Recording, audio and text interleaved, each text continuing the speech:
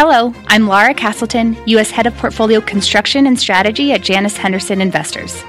Is a brighter future possible? At Janus Henderson, we think it is. For 90 years, we've worked to help clients achieve superior financial outcomes and fulfill our purpose of investing in a brighter future together. We know that this means our thinking and our investments are helping to shape millions of brighter futures for the next 90 years and beyond. To learn more, go to janushenderson.com. Live from the NASDAQ market site overlooking New York City's Times Square, this is Fast Money. I'm Melissa Lee. Our traders on the desk are Steve Grasso, Brian Kelly, Dan Nathan, and Guy Adami. Tonight on Fast, the rush is on. Millions of Americans taking to the skies as we kick off the busiest travel week of the year. Why this holiday season could send airline stocks soaring. Plus, break out your textbooks because class is in session. Wharton professor Jeremy Siegel says Dow 30,000 is on the way. He'll give us his timetable. And later, feast or fast. In honor of Thanksgiving, our traders are serving up a heaping helping of their favorite food stocks and the names they are leaving as leftovers. But we begin with what else? You knew this was coming. You hear the music. You see the clock. It's that time of year again. Yes, it is a countdown to Christmas. Just 27 days, 6 hours, 59 minutes to get all your shopping done. But as we head favorite time of year, so favorite time of year, as we head full steam into the retail rush, there's one name that has got all of our heads scratching. It is Amazon. The stock seems to be stuck. It is lagging its peers this year, down 11% from its 52-week high. So as we gear up for the most important time of the year for retail, is Amazon going to leave investors with a giant lump of coal? Guy. Well, first of all, I love that Gwen Stefani song, that I Don't Want a Lot for Christmas, right? She's fantastic. It puts you in such a holiday mood. Dan gives me I tell you, see, people at home don't see it, but I get the nastiest looks from Dan. I think they can imagine it. Every night. It's we're in doesn't take much it's hump day into gobble gobble. It's like the best, my favorite the best thing day ever. Of the year. Amazon, listen, what's the problem with Amazon? Well, technically, you have major double tops at 2050. We actually talked about that last earnings period, the fact that it's probably going to trade up there and fail, and that's pretty much what happened. If you remember the day of earnings, it traded down to 1650 or thereabouts, and we made a comment that listen, it looks scary. That's the 50% retracement of that 1,300 low in the recent 52-week high. That held up as well. But to your point, the stock has sort of meandered on what's been a very good tape. What's holding it back? I don't know. Maybe a lot of the money flowing into Target, and the move in Target has been spectacular. Maybe that's flowing out of Amazon. Maybe a lot of these retailers have finally caught up on the e-commerce side, and that's taking some market share. With that said, that 1650 level did hold. The stock hasn't traded well, but I actually think it looks okay at these current levels. I mean, it wasn't too long ago we were talking about the death of retailers, the death of the big box stores because of Amazon. And here we are. Target and Walmart are the heroes of the year. Well, listen, Target obviously is trading up, 70-80% of the year. And a lot of that has to do with this omni-channel strategy. They've been growing online sales at 35% a clip year over year for the last couple of quarters here. I think it's important to remember when you think about Amazon, they're going to do $250 billion in North American retail sales. When you think of the total pie, what that looks like, we have $5 trillion in the U.S. Less than 10% of those sales are online. So, to me, I think that stuck in the mud over the last few months, I think it is important that it has underperformed the MAGA complex in general. Think about it. Apple is up 70% of the year, $1.2 trillion in market cap. This thing's been left in the dust. But we know why, right? They went to this increased spending for that one-day shipping. Yeah. And I think it's the sort of thing. Bezos said that. Yeah, Bezos said it was going to be an investment cycle. And I just think that if you're thinking out longer term, like this pause is probably giving you the opportunity to kind of reload a little bit. But what else happened? AWS is decelerating. Right. So you have extra spending. Right. AWS is the crown jewel. Business. And Microsoft and Google are eating away at AWS. So I don't think it's viable right now. I think there's more sell-offs to come. Well, it's competition in all their segments, and that's what we're talking about here, right? So as Grasso mentioned, we've got AWS. We also have the direct-to-consumer phenomenon. Dan mentioned Target, how they're now going omnichannel. So every single one of their growth areas is starting to be eating away. Now, if you want to say where are they going to actually start to make up and where are they ahead, It's actually on the physical stores or even on their Amazon Go cashierless stores that they're going to come out with next year. That is the narrative that you can grab onto and say there's going to be growth there. The market hasn't grabbed onto that yet, and you've probably got a decent place to get in here. That hasn't been the growth, though. Now you're thinking about Amazon's physical store. Crazy, right? A bricks and mortar. Right. No. They're cashierless. The ability, though. No, it's the cashierless. For him to turn on the spigots of earnings whenever he wants is what's kept shorts on their heels. The other thing is AWS. AWS was the growth engine. If that decelerates, then you're looking at a massive sell-off potential for that's what I'm saying. That's why it's been stuck in the mud, right? But it's not the cashless. No, I'm saying that's the growth. Or the bookstore. No, I'm saying that's the growth. You guys don't understand it. I don't. So at one point in time, there was no such thing as AWS. And everybody went, it's never going to grow. They're a retailer. How could Amazon actually do something with web services? And then all of a sudden, it's the growth engine. So the next growth engine that they're setting up for are the cashless retailers. So I'm just saying that if that's what Wall Street bites onto and says that's where the growth is going to come from, then you've got a good story here. If it doesn't, and competition keeps coming in, then guys, double top's going to come into play. I don't know if I buy into that. No, but BK, I hate certain analogies. I hate most of them. But what BK is doing here, and he went to school, is not making sense. No, he's skating to where the puck. There you go. To where the puck was. Amazon is skating to, but I mean, the investment cycle, is that skating to where the puck is going to be? Because some people argue that Amazon has always been on the forefront in terms of investment cycles into the next big way to deliver your goods. But Target's got the next big way. Walmart's got the next big way. So I don't know. And I think I really think you're looking backwards with the Amazon story. This is something that was a growth real engine, and I think they're losing a lot of steam where people were putting money for AWS. You sound like you're writing it off. Well, I have been once he said that it was an investment cycle. I said you have to, if Bezos tells you it's an investment cycle, then you have to get out of the name. So this thing is, and I get what Guy's saying, it's bounced around these levels. It could pop a little further from here, but I think you have to take the CEO's advice and leave when he tells you. On the con side of things, don't discount when Nike came out and said, we're done with Amazon. I mean, that was an interesting first salvo. I mean, maybe they're the first. I don't think they're going to be the last. Maybe they're the first of many. So that, to me, was an interesting shot across the bow. Yesterday, I know you like Dick's. It was up. It was up 19% yesterday after that earnings report. And what did they say? They said that they expect to actually see, a benefit of Nike leaving that store on Amazon. Nike, listen, is a company that's doing amazing things on direct to consumer, and I think that's the theme that you guys are talking about. But the fact that Dick's mentioned that, I thought that was really interesting. And when they announced that deal 2 years ago, what was the issue there? They wanted to drive third-party sellers off of Amazon. That's a very high-margin business for Amazon. Right. So I think if Amazon can actually figure out how to collect those sorts of sales, that might be a way to compete with these retailers that are doing a better job. Then you have to throw in Allbirds. Is that what they're called? Yeah. The shoes.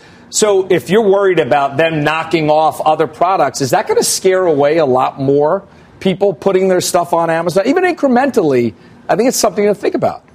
All right, well, so let's stick with Amazon here. There may be more problems in store for the e-commerce giant. Deirdre Bose is in San Francisco with more on this. Deirdre.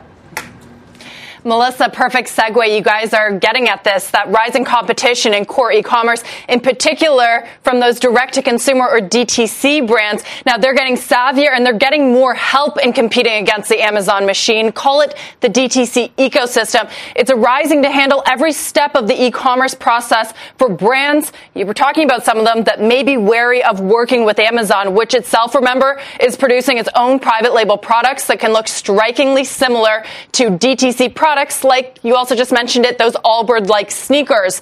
Now, the ecosystem includes Stripe for payments, Affirm for credit, Returnly for returns, ShipBop for warehousing, and Darkstore for same-day delivery. Now, they work with some of the biggest brands in this DTC space, like Glossier, Warby Parker, Everlane, Casper. And guys, increasingly, they are going mainstream. For example, Affirm is partnering with Walmart on point-of-sale financing. Stripe works with Target and Under Armour. dark store and Shopify, they teamed up to sell and deliver Nike shoes. Nike, which Guy just mentioned, just severed its relationship with Amazon. So should other brands choose to follow in Nike's footsteps, this D2C backend only makes it easier and less disruptive for them to do so. And that could be a big problem for Amazon. Instead of one knockout blow, it could be this sort of death by 1,000 cuts. Now, another benefit of controlling the process instead of using, for example, fulfillment by Amazon is that companies can maintain their brand strength by offering greater personalization and more control over quality. Remember that counterfeits are a problem for the Amazon platform. Now, guys, I just checked the websites of Rothy's, Glossier, Allbirds, and Warby Parker. Not a Black Friday or Cyber Monday deal to be found. So back to your point, it all comes as Amazon's core retail business is slowing. Melissa? All right, Deirdre, thank you. Deirdre Bosa.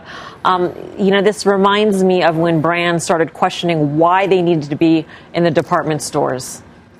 Amazon is the new age department store. You can find everything on the platform, any brand, and brands are questioning that. No question. And I think, though, to Brian's point, and we laughed about it, but I think it makes sense. I mean, if people are going to go to store, that's the next iteration of what the department store was 10 or 15 years ago. So maybe Amazon has this right. I understand the bear case. There are a lot of reasons to be bearish. Valuation being on the top of that list. The fact that you have these major double tops. The fact that Nike is moving away from Amazon.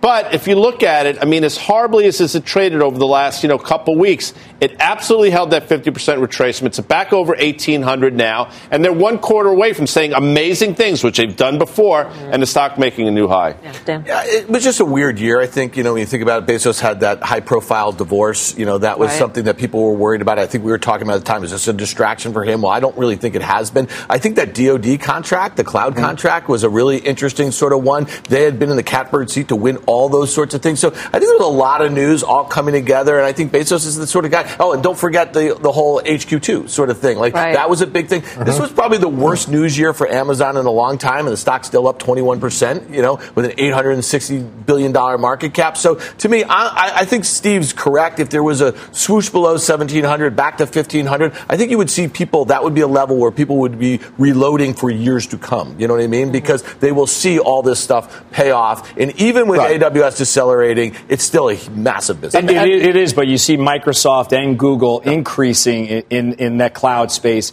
I was extremely bullish on Amazon. I think they're running out of gas. And the AWS story wasn't really understood when Amazon was trading at 400, 500, 600.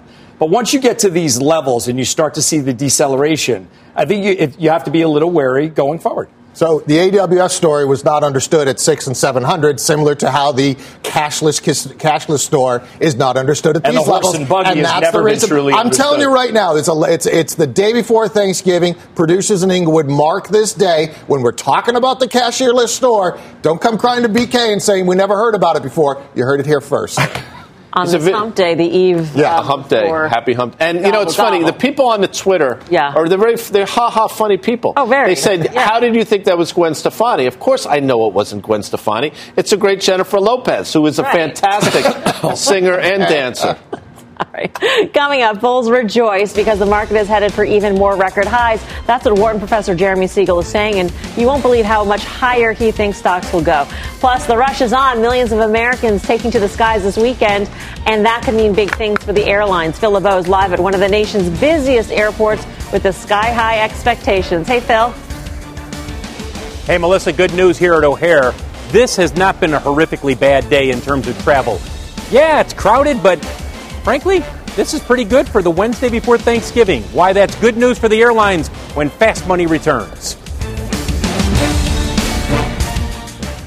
Wouldn't it be great to have all your investment and retirement accounts in one place? Yahoo Finance, our sponsor today, makes it easy. I use it to put my investment account and 401k accounts into one hub and get expert tips that help me confidently manage my money. For more than 25 years, Yahoo Finance has been the brand behind every great investor. Whether you're a seasoned investor or are looking for that extra guidance, Yahoo Finance gives you all the tools and data you need in one place. They're the #1 finance destination, producing a holistic look at the financial news cycle, including breaking news, original editorial perspectives, analyst ratings, independent research, customized customizable charts, and so much more. Securely link your brokerage accounts for a unified view of your wealth, including 401k and other investments. A comprehensive perspective is what sets apart great investors, and it's how Yahoo Finance ensures you have the insight to look at your wealth in its entirety. For comprehensive financial news and analysis, visit the brand behind every great investor, yahoofinance.com, the #1 financial destination, yahoofinance.com. That's yahoofinance.com.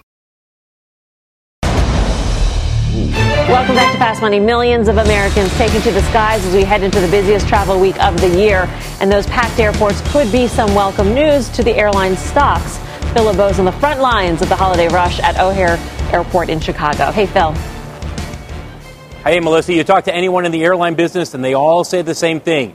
Give me a clean holiday season and we'll be smiling. And so far, they're off to what should be a relatively clean Thanksgiving travel season. Clean meaning not a whole lot of cancellations. 2.98 million people are expected to fly today. Second busiest travel day of the year. The busiest is going to happen on Sunday. And so far, yes, there are some cancellations because of the storms around the country, but not a lot. Just over 600 so far. The cancellations impacting airports in the upper Midwest, also in the Northeast. Minneapolis is a good example. We've seen some cancellations there today. Saw the same thing yesterday in Denver. As you take a look at 3 airlines in particular, United, American, and Southwest, the reason that we're showing you these guys, they're all impacted by the 737 MAX. They don't have about 70 of those MAXes that they originally planned on having. Frankly, they planned on having more like 110 or 120 altogether if they had taken delivery of planes this year.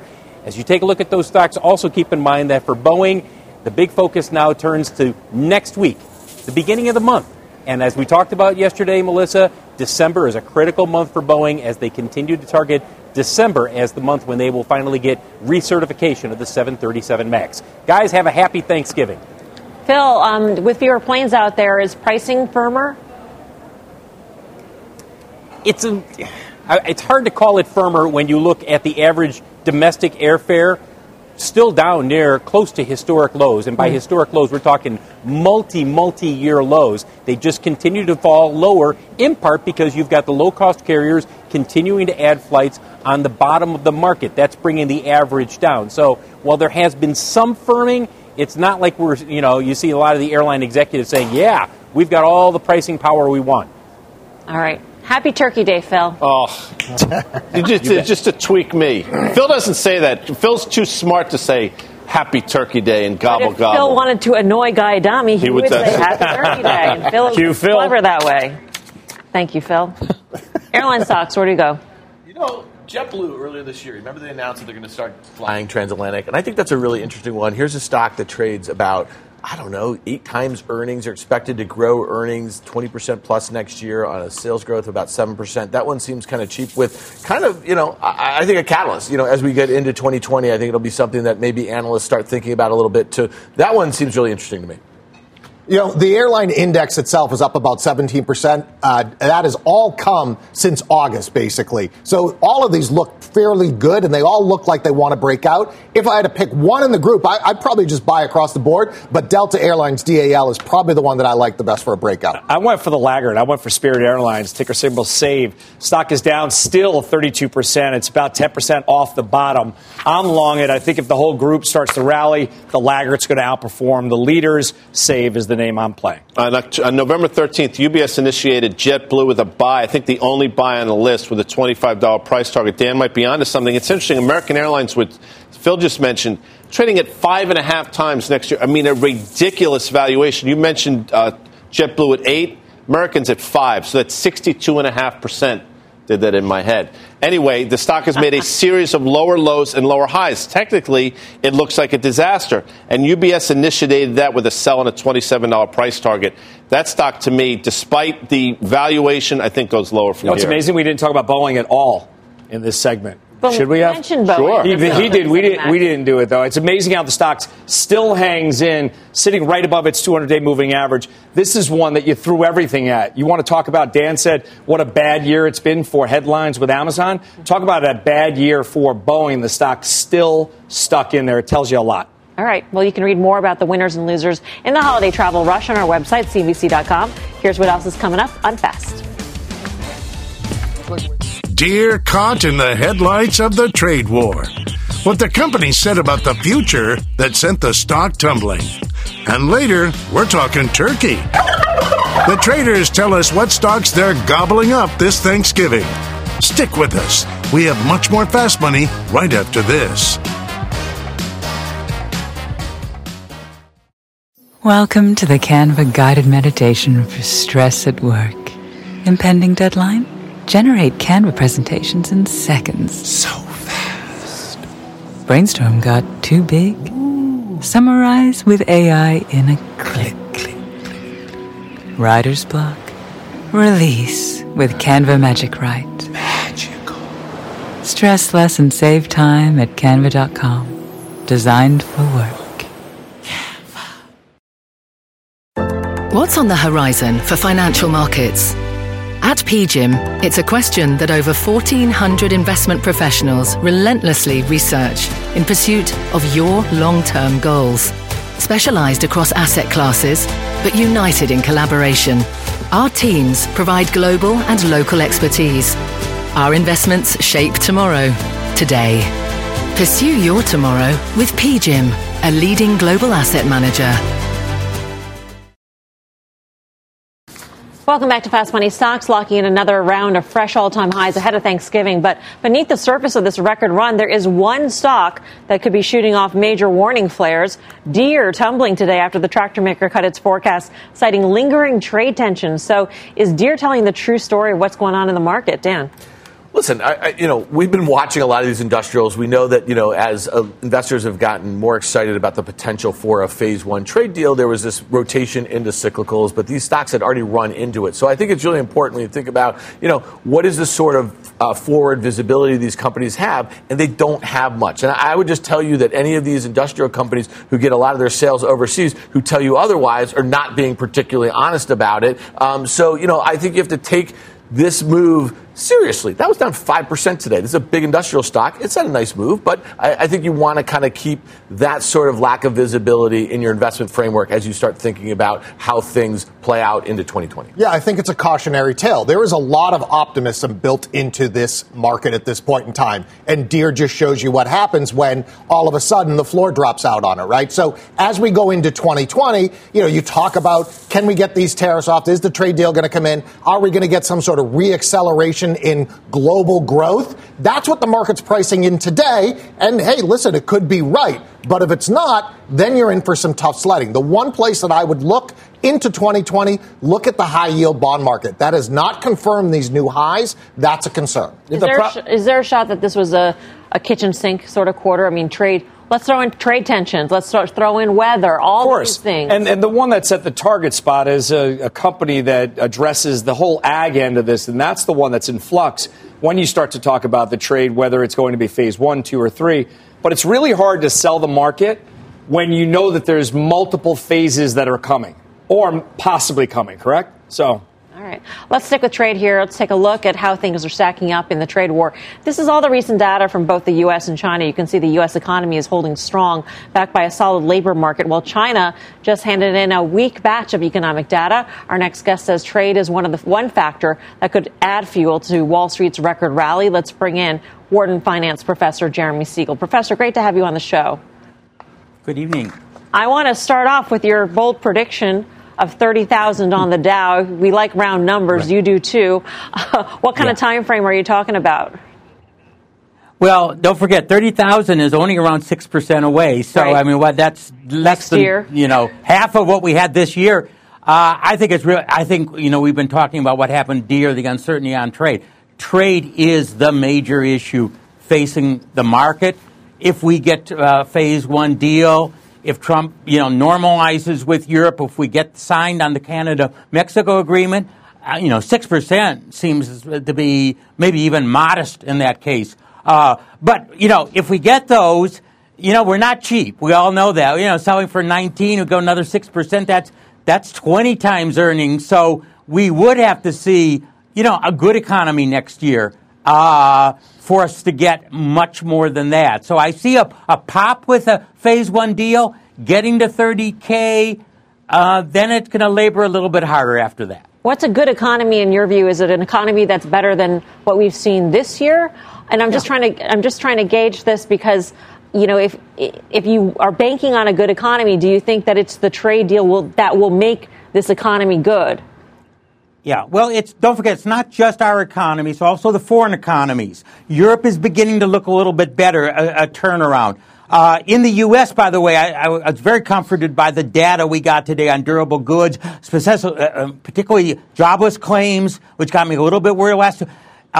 We've seen the PMIs turn around. That scare that we had a month or two ago is easing. It's also easing in Europe because of Germany. So people are saying we may have, passed that dip. Doesn't look like a recession. If Europe gets better next year, emerging markets improve next year. With the S&P, 40% plus of their profits come from foreign sales. You just can't look at the U.S. You have to look there. I think that's what the market is actually looking at. Good trends there, a deal on trade with interest, with the 10-year staying at 170. What's there not to like about equities? No, that's fair. Professor Siegel, just play devil's advocate. Warren Buffett indicator, the Wilshire 5,000 over GDP, 140-something%, I think. He's got $122 billion of cash sitting around. The S&P 500 to market cap over GDP's roughly 148%, levels that we last saw, 19 or so years ago. Are they concerning at all? Well, I've always questioned, I love Warren, but I've always questioned that indicator relative to GDP because, as I just mentioned, 40% of the profits are from foreign sales. So 40% of their value is world GDP, not just U.S. GDP. So when you go back in history, back in 1950, 1960, it was 100%, 95%. Today it's 60%. So my feeling is that is not a good long-term indicator to talk about the valuation of the market. Professor Siegel, it's Brian Kelly. So I'm curious, is there a period where it's taken too long to get this trade deal done? So let's say we're into Q3 of next year and we're still talking about phase one. When is it too far and when is the damage already done and irreversible? Well, the first thing, we can't get the 25% tariffs. So, if we move there, it's bad for the market and bad for the economy. No phase one is a kind of a muddle through. In other words, a standstill. And if we don't get it with that standstill, with that threat of an increase later, it's going to be hard, I think, to get much of a pop in the market because, again, we're not selling at a cheap ratio. So, muddle, no agreement. Muddling through at this level, I think progress is going to be really hard from this level. All right. Professor Siegel, great speaking with you. Have a happy Thanksgiving. Thank you very much. Professor Jeremy Siegel of the Warren School. Do we have 6% in us on the Dow Jones Industrial Average if we have phase one? I think, of course, if you have phase one, because then other phases are more likely to come behind it. So I think we definitely have that. Because everyone said that it was not going to get done. Everyone said that China could wait us out. I think that they have a vested interest in not waiting us out. But it's about perception. We thought there was going to be an earnings recession this time around. So going into the first quarter of 2020, where is the benchmark? Where are estimates? What is the perception? And if we leap over them, we go higher. If we fall short, we're going lower. I just push back a little bit about the phase one, and then that opens the door for 2 and 3. I think that the Chinese obviously have an incentive right now to negotiate a phase one with as little concession as possible on the bigger issues as it relates to buying soybeans or whatever. And then they already started to bend on IP. But what I'm saying is, but did they, though? I'm just saying, but did they? And my point is that I think you will see a deal in the next few, weeks, months, or something like that for phase one, and then you may not see another deal until after the election. That's my only fine, point. But it also keeps the bears sort of in the corner because they could come at any moment because no one thought phase one was coming. It's only fine, Steve, if they turn back some of the existing tariffs, because some of the existing tariffs have been away. We're at all-time highs right now. If phase one happens. Everybody is thinking that phase one is going to happen, and that's why we are at record levels. Yeah. Well, let's go back a couple of weeks. phase one was happening. There's no way you could say that there's no way that anyone was on this desk saying that we thought that phase one was going to get done. That was not a unanimous consensus. No, hold on. Back then, though, Steve, there was no phases. It was a trade deal. So then they hacked it up. Okay, so phase one, we changed it to phase one. Phase Did you one think phase one was going to get done? Is really just not doing new tariffs. That's all it is. And then buying soybeans. No. China came out and said that they were more positive moving forward, and they felt that phase one was going to get done, and IP is being discussed. This is not talking about just ag anymore. Okay, well, let's see if there's IP as a part Everyone of phase said one. it wasn't going to get done. Everyone said that phase one wasn't going to get done. It's still not done. Okay, and short the market, and we're at all-time highs, and that's exactly what happens. You guys got split up. I'm not. No. That's not. No, it's not. Hold on. You have different views of this, but do you both agree that there's a melt-up in the market that will continue? No, I think it's going to be like January of 18 once they finally. You can't short the market, though. You can't short the market with this overhang. If it comes out that China says we are not doing any deal permanently, then it's a short. But until then, you're going to keep on your heels, and the bears are going to get run over. Coming up, biotech on a tear this year, but there is one big potential threat looming that could hit the drug makers. We'll tell you what it is. Plus, the latest tweet from Elon Musk that's got many asking if he's gone too far once again. The details when Fast Money returns.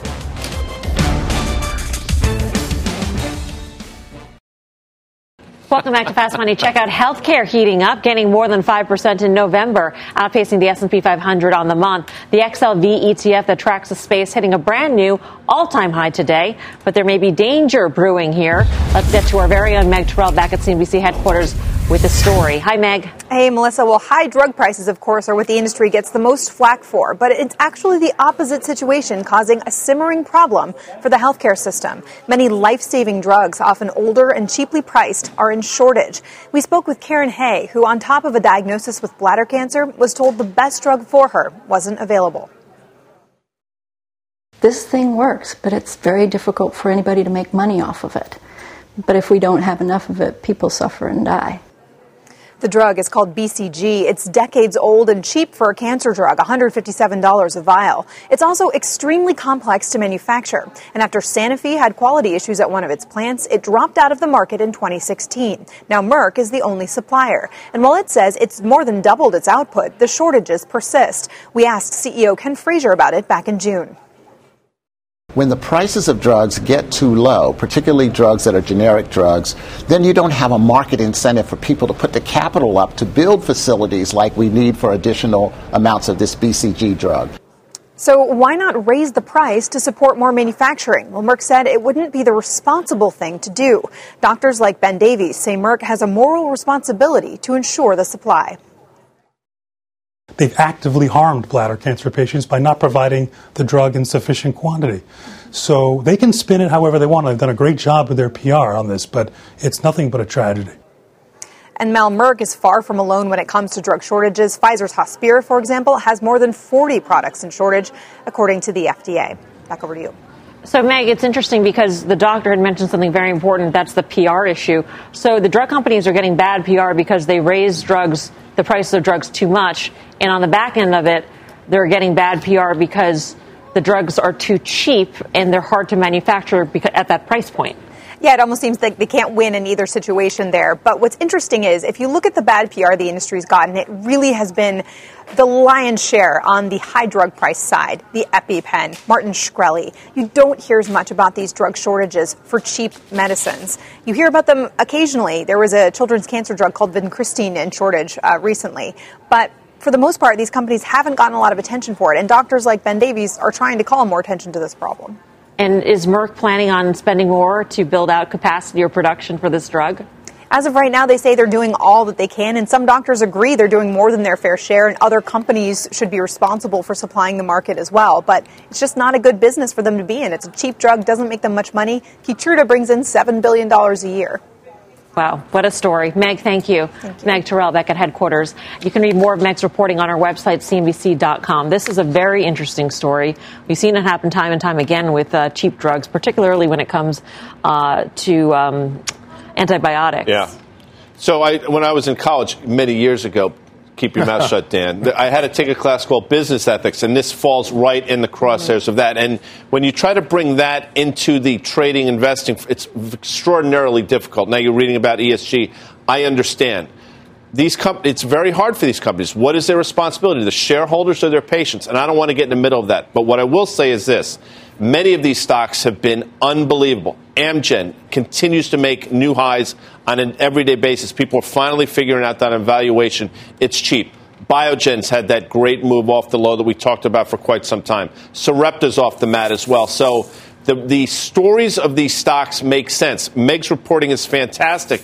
But when you try to marry that with trading and investing, it makes what's extraordinarily difficult that much more difficult. And, you're talking about one of the top holdings of the IBB. So if you want to play it with biotech, and we're talking about pharma stocks here as well, I think a lot of it is maybe the target is off their back as of late from D.C. We've been so myopic on impeachment, nothing's getting done. No drug pricing issues are getting done. So maybe the run-up lately has been because everyone's taken their eye off the ball on drug pricing, and it's not a real focal point in D.C. Coming up, Tesla keeps on trucking as Elon Musk hints that Cybertruck orders are coming in hot. But can the stock keep up its momentum? We'll break it down. Plus, options traders are betting on some retail pain as we head into Black Friday. We'll get the details when Fast Money returns.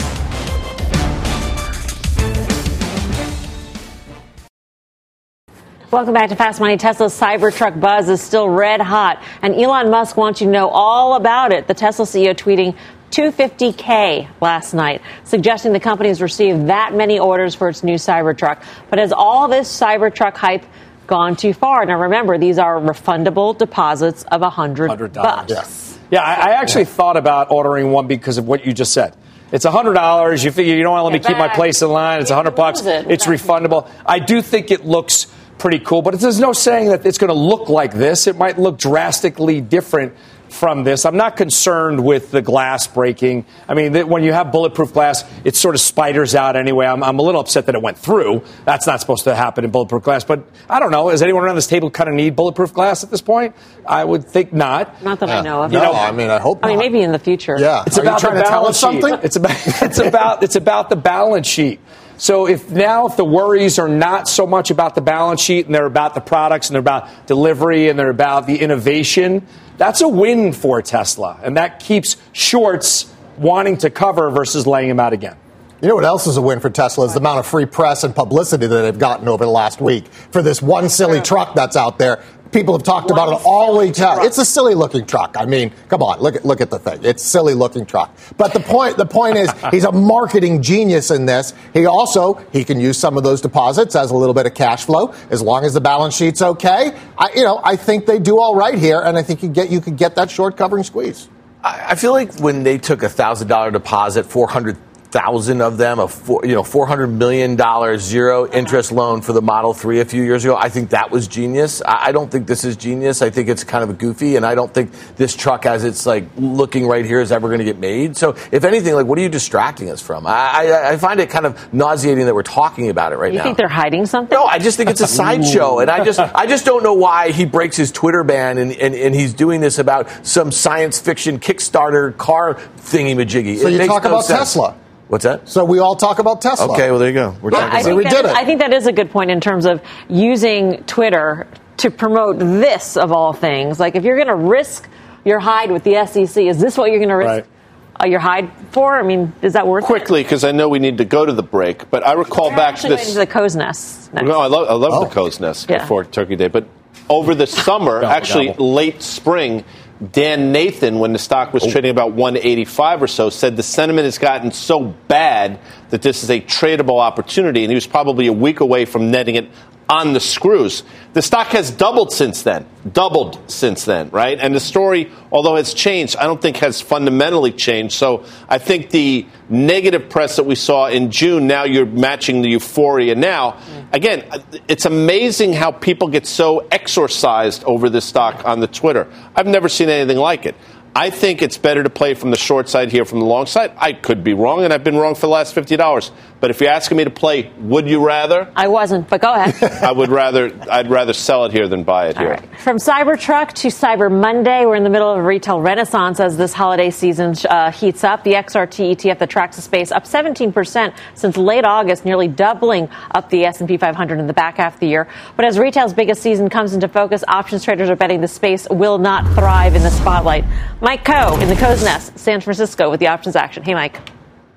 Yeah, on what would otherwise be probably a fairly light volume option trading day. XRT saw 3 times the average daily put volume. In fact, puts outpaced calls by more than 20-1 today because obviously the other options weren't really trading all that heavily. And the most actively opened options were the January 43 puts. Over 7,000 of those were bought for just over 60 cents. And buyers of those puts are obviously betting that XRT is going to fall below that strike price by at least the premium that they spent. That would represent about a 6% decline to the break-even point between now and January expiration. But I would point out that this trader already had a bearish trade on. They were pushing out a bearish bet that they previously had on the December 43 strike out to January on the 43s and 44s. So maybe they are still seeing bearish things ahead, but they think it might take a little longer to see that happen.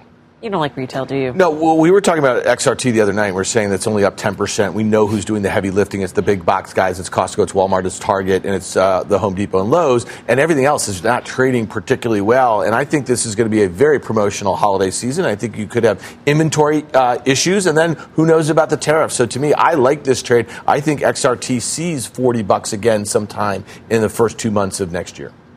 Coming up, feast or fast. Get ready to loosen your belt buckle because our traders are serving up a heaping helping of their favorite food stocks and the names they're leaving as Thanksgiving leftovers.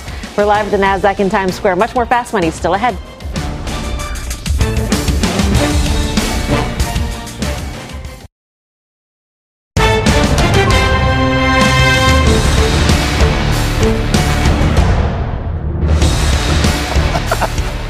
I love this song. That's fantastic. Just to watch Guy's reaction. Priceless. Tomorrow, families all across America will gather around the dinner table to celebrate Thanksgiving. So with food on our minds, we thought it'd be a perfect time to introduce a new game that we're calling Feast or Fast. Which food-related stocks are our traders gobbling up, and which names are they leaving for leftovers? Pretty straightforward instructions. Well, we'll see. Here's how it works. We want to do some simple rules, right? So you guys can understand them because you generally don't understand rules. If a trader likes the stock, they will say feast, and you will see and hear this. Oh, I like that. The gobble gobble. Yeah. If a trader does not like the stock, they will say fast, and you'll see and hear this. So we kick it off with our first food stock, and that would be McDonald's. It is up nearly 11% this year. Grasso, it's on you. Play the game right. I wish you well. Feast. Fast. I'm going to come right out of the blocks and say feast. Okay. Look at that. So the stock was spooked for a number of reasons. It was the value play. It was the safety play when the market was sort of in flux as it still is. But then you had Steve Easterbrook, the CEO, depart. He put a lot of changes in place, and I think he was pivotal in his leadership. I think this one will come back into vogue. I think you're looking at higher prices going forward. Feast is where I stay on MCD. You know what's crazy? I think that across the board, you guys all would feasted. That's what I was just looking at. We fested. It's a rare consensus call. And we don't even talk to each other. Exactly. This is done individually. So, Dan, I'll start off with you because you tend to not like things in general. Are you segueing to my feast or famine? No. I want to hear your thoughts on McDonald's. Well, it's actually very similar to what we're going to go to in Starbucks, so I may just do it together right now if I'm allowed to do it. Then let's do the setup for Starbucks, and then you can tie the two together. Sorry. Okay? Way to go, Dan. Starbucks.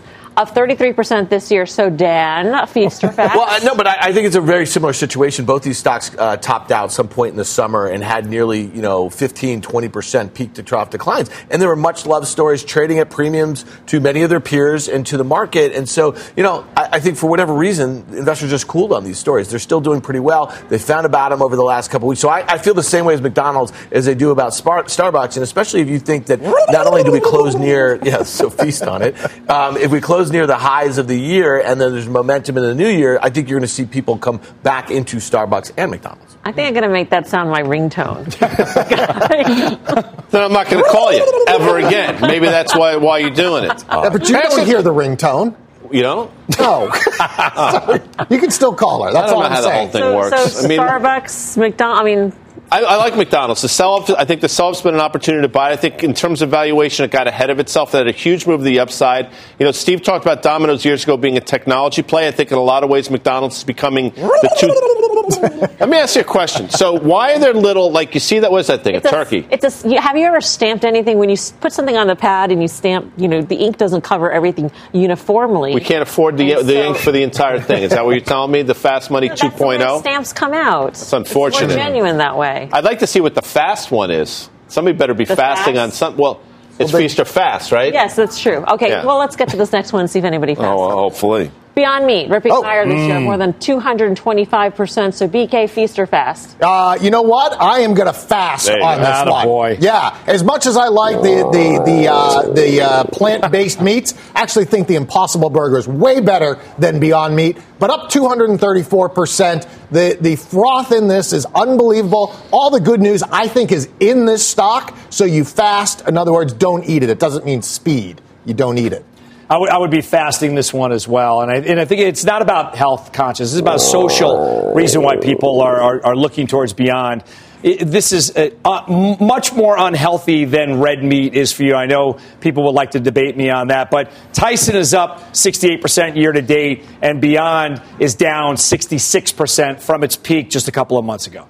Last but not least, Grubhub down nearly 44% this year. So, Guy, feast or fast? No, I'm going to fast that sucker as well. And there's one word that comes to mind when I think of the Grubhub. What? And it's funny. See, you hear that sound? I know we got to go to break. You hear that sound? Yeah, can you play it again? Jonesy, can Jonesy play it quickly again?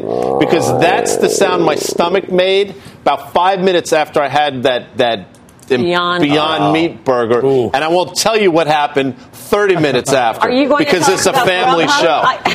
Huh? Grubhub. We were talking competition. Grubhub. Look at, people initiating stocks. Cowen just downgraded to market perform, neutral at Wedbush, $30 price targets.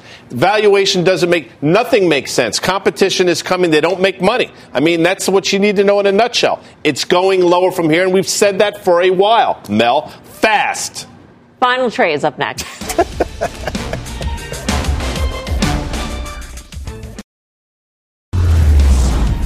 Final trade time, Steve Grasso. Aurora Cannabis. I'm looking for the bounce there. ACB is the ticker. Green Wednesday, by the way. Happy Thanksgiving. Okay. Gobble, gobble. Happy hump day. Amazon. Don't count out Amazon Go. Cashless stores. Dan. Longtime friend of the show here, right here. My name is Robert. Yeah, Robert. Right on. Not mine. I can't take credit. He's amazing. EA, I think it's breaking out here. I think you take that one up to 110. I can make cars out of Legos. Yep. What else can you do? We got 20 seconds left. Help you with your the human head weighs. The over-under in gobbles was 3.5. We hit 5. I'm not happy. CMG for all you folks on Friday that are bored and lazy. Have a great Thanksgiving. We'll see you back here Monday. Mad Money is up next.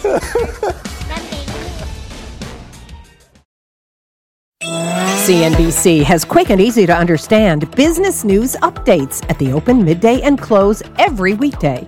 Markets, money, and more from Wall Street to Main Street. I'm CNBC's Jessica Ettinger. Follow and listen to CNBC Business News Updates wherever you get your podcasts.